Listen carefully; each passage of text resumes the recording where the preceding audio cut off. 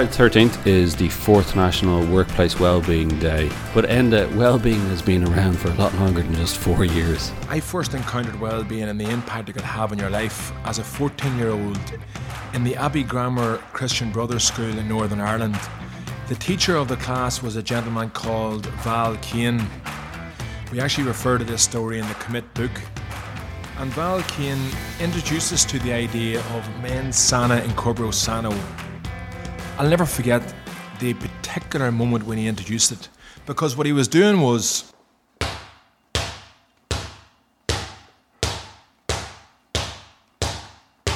he was bouncing a basketball on the floor. He loved his basketball. He loved to coach basketball. And he was bouncing the basketball as he was talking about the concept of healthy body, healthy mind. And he was reminding us that in the ancient Olympics, in the ancient Greek Olympics, they were building in recovery. They knew how to train the mind. They knew how to train the body. They knew how to, of course, use aquatherapy for rejuvenation for the athletes.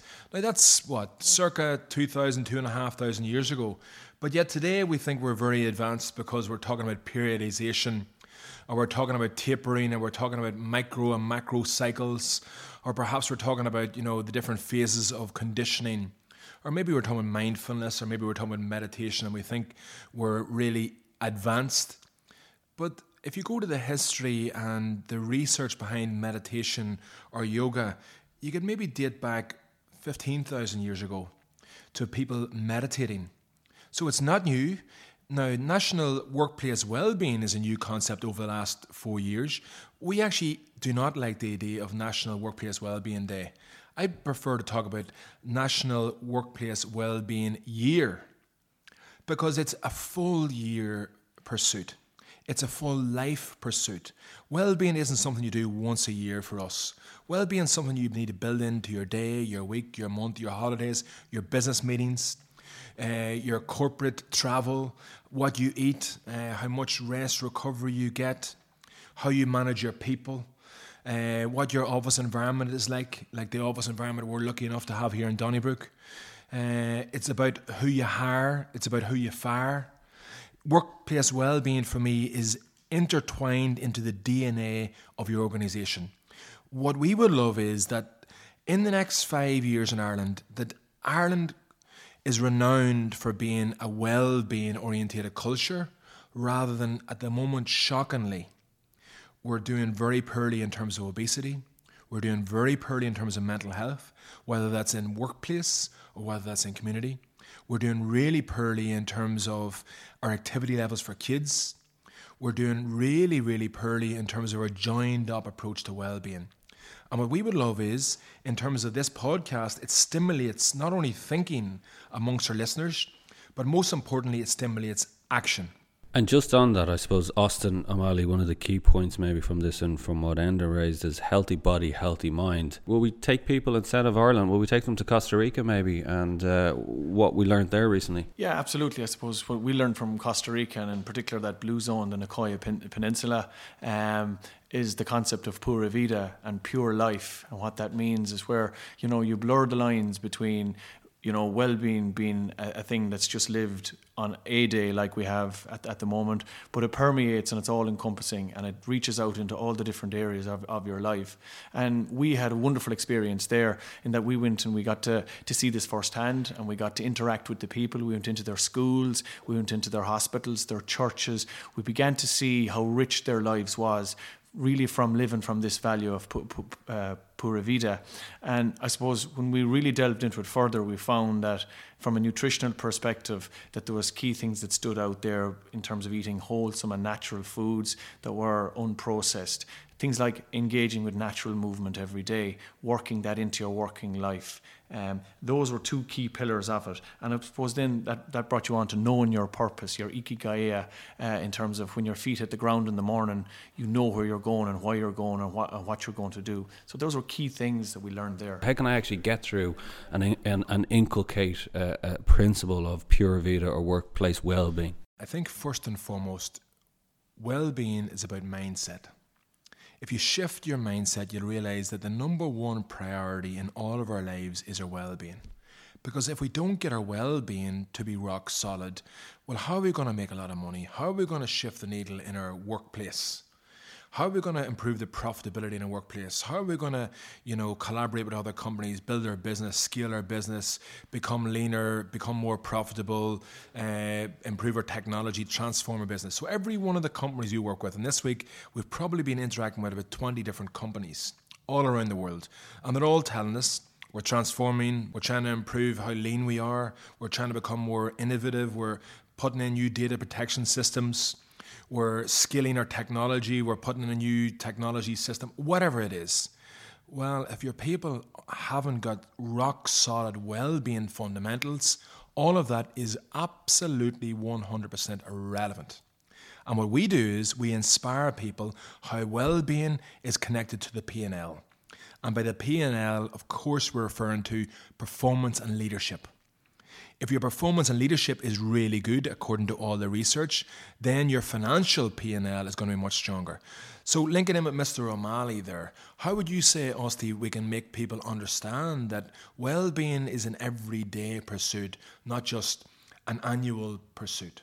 I think it's really important that people understand first and foremost the concept of well-being and the holistic approach around it, and whereby well-being, again, it's not a quick fix solution off a shelf. It's something that you have to live. It has to be part of your values, your principles. That's from yourself in terms of your own, how you guide your own life, but also from a company's perspective, that it's part of the culture, that the people that drive the culture within the organisation are cultural architects, and they understand the importance of well-being, what wellness is, and simple principles that they live and they look around every day, around nutrition, around building offices that are conducive to natural movement, around implementing plans where staff feel that they're being invested in. We've had too many examples, and you have seen the organisations that we've gone out into where companies are trying to build great companies, but great people build great companies. And unfortunately, at present out there at the moment, there's a lot of flat batteries within organisations, and CEOs and heads of departments sometimes don't realise this in terms of they're trying to drive the P&L and all the other things that build great businesses. But within a great business is driven by great people, but great people need great energy. And without great energy, that's not going to happen. Can I put it to you though, and 100% what we need here is awareness and education from the top down. But can I also put it to you that people themselves on the ground can make change themselves?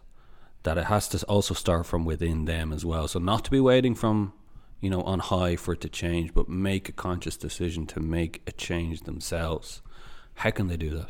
So Austin referred earlier on to us having the good fortune to go to Costa Rica. We've also recently had the good fortune to spend time in the other blue zones. We've been in Japan recently, we've been in Greece, we've been in Italy, and of course we've been in Costa Rica. That's 4 of the 7 blue zones. We've invested heavily not only in travelling to those areas, but as Austin has said, getting into the schools, getting into the markets, sitting with a lady at 102 years of age on an old rocking chair out the front of her beautiful house in Costa Rica with no noise other than the birds singing. You might say, Belinda, that's amazing. Well, it's not actually amazing, because all of our grandmothers, for anybody who's Irish listening around the world of this podcast, all of our grandmothers, our grandfathers, that's what they were doing. They were doing the things that Austin spoke about. They were moving naturally on the farm as they ploughed the land with the horse. If they're an old lady, they were making linen, and they're moving constantly all day as they're making the linen. There's actually a linen mill very close to my home in Armagh and Bessbrook. So they would have been naturally moving. As Austin said, they would have known their purpose. Their purpose probably would have been to make the most out of their life and raise a really good family. I think we've got so fast-paced in the commercial world in Ireland and around the world that unfortunately we've forgotten about some of the key principles of well-being. So going back to your question, Dara, about should they look up to the CEO or their board or their executive suite to take care of their well-being, that's a very firm no. We believe that everybody should be their own chief energy and well-being officer. We believe that with absolutely everything. And that means that every day I have responsibility for my health, my fitness, and my overall well-being, not my wife or my CEO or the board or the government. I have responsibility. So what I put into my mouth is my choice. Whether I exercise at lunchtime or I sit in the canteen for 60 minutes in the workplace is my choice, not my boss. Whether I spend all weekend, every weekend on emails at Microsoft is my choice. If I spend every single minute of the evening time, perhaps in Investec, responding to emails, that is my choice. If I and Communicorp or another one of our clients are very thankful for the opportunity to learn from that organisation, if I spend all of my time in Communicorp sitting at meetings instead of having some standing meetings, that is my choice. So we try to educate people and excite them, and yes, inspire them. We try to inspire them that they can make little choices every day that impact their well-being every week, that impacts their longevity for their lives. Austin, what are those choices? I suppose those choices are the simple, and we call it the simple and small wins around everything you do, from when you wake in the morning till you go to bed at night. Simple things like having a healthy breakfast. Can you get a small win there and have an elevated level of protein in your breakfast? Simple win again, a snack.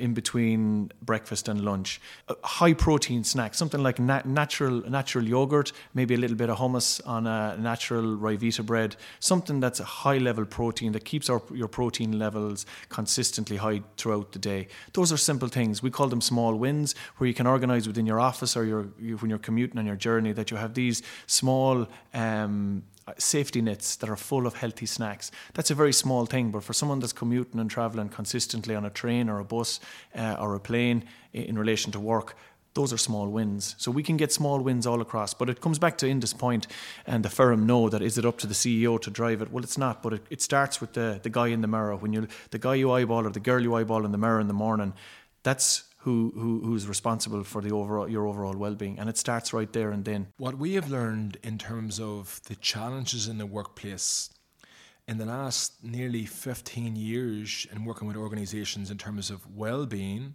organisations like AAB, recently being very fortunate to work with Fitbit. By the way, Fitbit have a meeting room with 6 treadmills in it, and they all stand on the treadmill looking at each other as they have the meeting. So for me, that's workplace well-being with innovation in mind. Primark, of course, and how their leisure wear in store is now shaping their mentality in terms of they're starting to change the culture. Microsoft are running world-class well-being programs. Communicorp are now understanding that well-being can become a competitive advantage. We've been very fortunate to travel across 32 countries on behalf of Digicel and understand what well-being looks like in Jamaica. That was a lot of fun. And what well-being looked like in Papua New Guinea, what it looked like in Trinidad and Tobago, what it looked like in organisations or in parts of the world like Haiti. And we learned from all those organisations about well-being. We learned the challenges, 24/7 online, the challenges of people travelling across the world constantly, the challenge of sitting down in a meeting for 4 or 5 hours and trying to think about healthy eating and healthy hydration and maybe even improving the mobility of your lower back.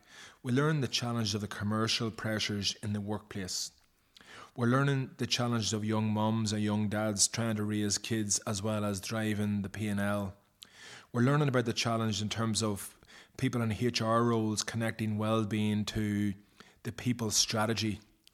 We're learning the challenges of the amount of depression in organisations that we're working with. We're learning the organisation working with the people that are burnt out. Austin alluded to people who are exhausted.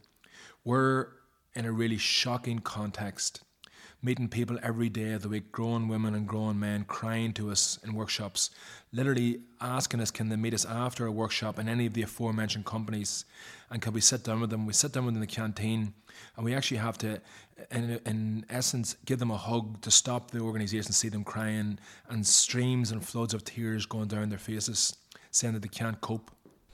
So on that end, then, the top down has to take a certain amount of responsibility, because you're saying people have a choice whether to turn off their emails or not. Well, actually, maybe they don't because they're under such pressure. So maybe this podcast should be also about, for the executives, for the C-suite level listening to this, is, and you used a great phrase there, that well-being is actually a competitive advantage. Are we starting to see that concept being grasped and understood more and more? And through the likes of this National Workplace Wellbeing Day, it's becoming understood more. As the CEO of this company, I have a responsibility to make sure that well-being is on the agenda, not once a year in National Wellbeing Day, every single day. There's not one day goes by that if I'm in this business or any of the leaders in this business that we don't talk about well-being or the energy of our team. Not one day. If I look here at what we call our cultural compass, well-being is a key point in our cultural compass. So when we run our meetings, when I'm managing the team, when our leadership team, and Austin is one of the leadership team, are running meetings, when we're having one-on-ones, we always lace it back to well-being, our energy, always. So do CEOs have responsibility? They fundamentally have responsibility. The second thing is the individual has a responsibility. So we talk about top down, bottom up, and left to right leadership in the organization, and right to left. So it can't just be the CEO. It can't just be the young recruits in the business. It's everybody needs to take ownership for well-being. You might say, who's singularly responsible? Well, I guess the chief people officer. I believe, and this is who we work with in those organizations, like for example, the chief people officer in AAB is a lady called Trina Ferreter. She has, as part of her remit, well-being and energy as a key thing that she's measured according to. And AAB are really trying to, it's hard, of course, there's so many people, trying to drive the organisation forward to understanding that well-being is so important. Okay, so that's the principles and values at a macro level. Let's give people some takeaways that they can actually, when they go into work on Monday, next week, whenever it is, that they can actually go, yeah, I am taking affirmative action starting today. What can they do? I think a key one for me is that your workplace environment it's an opportunity to move, and you have to look at it and look for opportunities to move within your workplace. We're quite fortunate here from our perspective, the way we have our office set up in terms of standing desks, and the amount of energy that you expend at a standing desk over the period of 8 hours is quite substantial, as opposed to if you're sitting and rooted all day. Simple things like having your executive meetings, walking meetings, getting out in the fresh air, which is hugely important. We're fantastically lucky here in that we have Harbour Park next door to us, which we utilise on a regular basis, or a cycle meeting. But not alone that, back to the small wins again in terms of the healthy snacks around the office and the safety nets. And again, key simple thing like hydration as well around the office, to keep people fully hydrated in terms of their concentration levels and all of that then. Me and Austin recently were in the middle of a sales meeting here, and it was pretty intensive. I think that sales meetings, the best sales meetings they're intensive. There's a lot of almost internal combustion. You're challenging each other about how to improve things and how to grow the sales and how to grow obviously the top line. But it was really, really focused. We like to make it almost like a sales boxing match. But interestingly, me and Austin were going at it hard. There was a sales meeting, and then there was an operation meeting, maybe there was a marketing meeting, and maybe there was a meeting in terms of a leadership meeting. So it was back-to-back meetings, as what happens in a lot of workplaces. We always try to make our meetings a little bit of fun, make them high energy. We try to create breaks in between, the right fuel in between meetings. So that's the food and the water, and maybe at the right time a little shot of espresso. But me and Austin, we were, let's be honest, really tired, really exhausted. I think we were just after flying in from Tokyo, being one of our clients over there. We were pretty exhausted. A little bit of jet lag was involved, a bit of heat because of the sales targets that hadn't been hit that month. So I said, Ozzy, let's go. It was raining outside, and we jumped on the company bicycles, really nice bicycles. So I'd advise the companies to invest in bicycles that people want to get on. They're nice, comfortable bicycles, city bikes. So we jumped on the bicycles. What happened? Complete transformation, I suppose, in terms of our own energy levels and where we were. It was night and day, actually, from where we left the office and got back. Our energy had absolutely gone through the roof. We had managed to, I suppose, come to a pass on a number of things that were quite contentious before we left the room. But that was just in terms of a shift of mindset, because we changed our energy, we changed our location, and it was an activity. We came back in refreshed, and the meeting ran seamlessly afterwards. So those are key little things that you learn along the way in terms of, altering or pulling the levers within, I suppose, a corporate environment where you are obviously going back to back with meetings, and things can get hot and heavy as they need to, and there can be, kind of an intellectual tennis game going on at times, and that can be quite draining. But to get out, change the dynamic, refresh, come back, and it makes all the difference. And the more simple wins again. What about mindset and dealing with stress? Because that seems to be a constant that's always coming up. I guess if we're talking about our well-being model, our well-being model is very holistic, as Austin has said. First of all, it's your physical well-being. Then it's your mental well-being, your emotional well-being, your spiritual well-being, your career well-being, and finally your financial well-being. So the model that we educate and, more importantly, activate organizations and companies and workplaces on is that model. So the practical steps in each of those pillars of well-being, first of all, on the physical, as Austin said, it's eating well, it's moving well, it's sleeping well, it's hydrating well, it's recovering well. They are the fundamental blocks in regard to physical well-being. If we're talking mental well-being, believe it or not, sleep is pretty important. Recovery is pretty important. Managing stress is pretty important. Meditation, if we were to give people who are listening to the podcast medication, I would say please meditate. Please meditate daily. And please observe the impact it has on your overall well-being.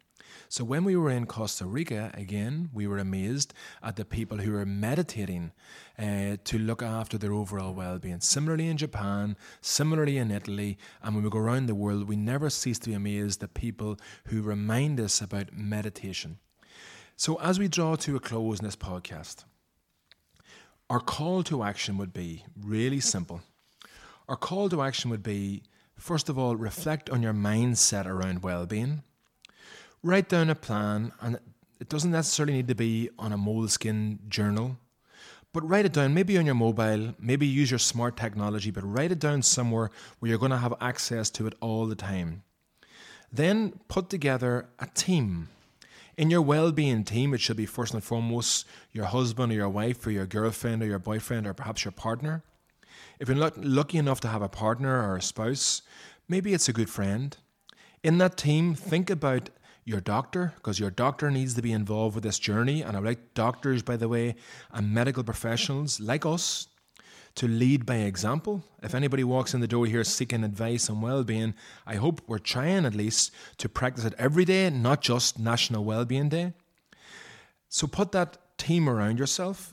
Try and get a really good friend along with you on that journey, and try and get some people in your community, whether that's community at work or whether that's community outside of work. As Austin said, try and make your working environment really conducive to well-being. That's where you sit or where you stand, where you eat. If you haven't got the best workplace in the world, use your imagination. Could you brighten it up? Could you have a Swiss ball that you sit on during the day rather than the chair? Could you perhaps have a medicine ball that during the day you throw the ball to each other to liven the meeting up? Could you cycle to work?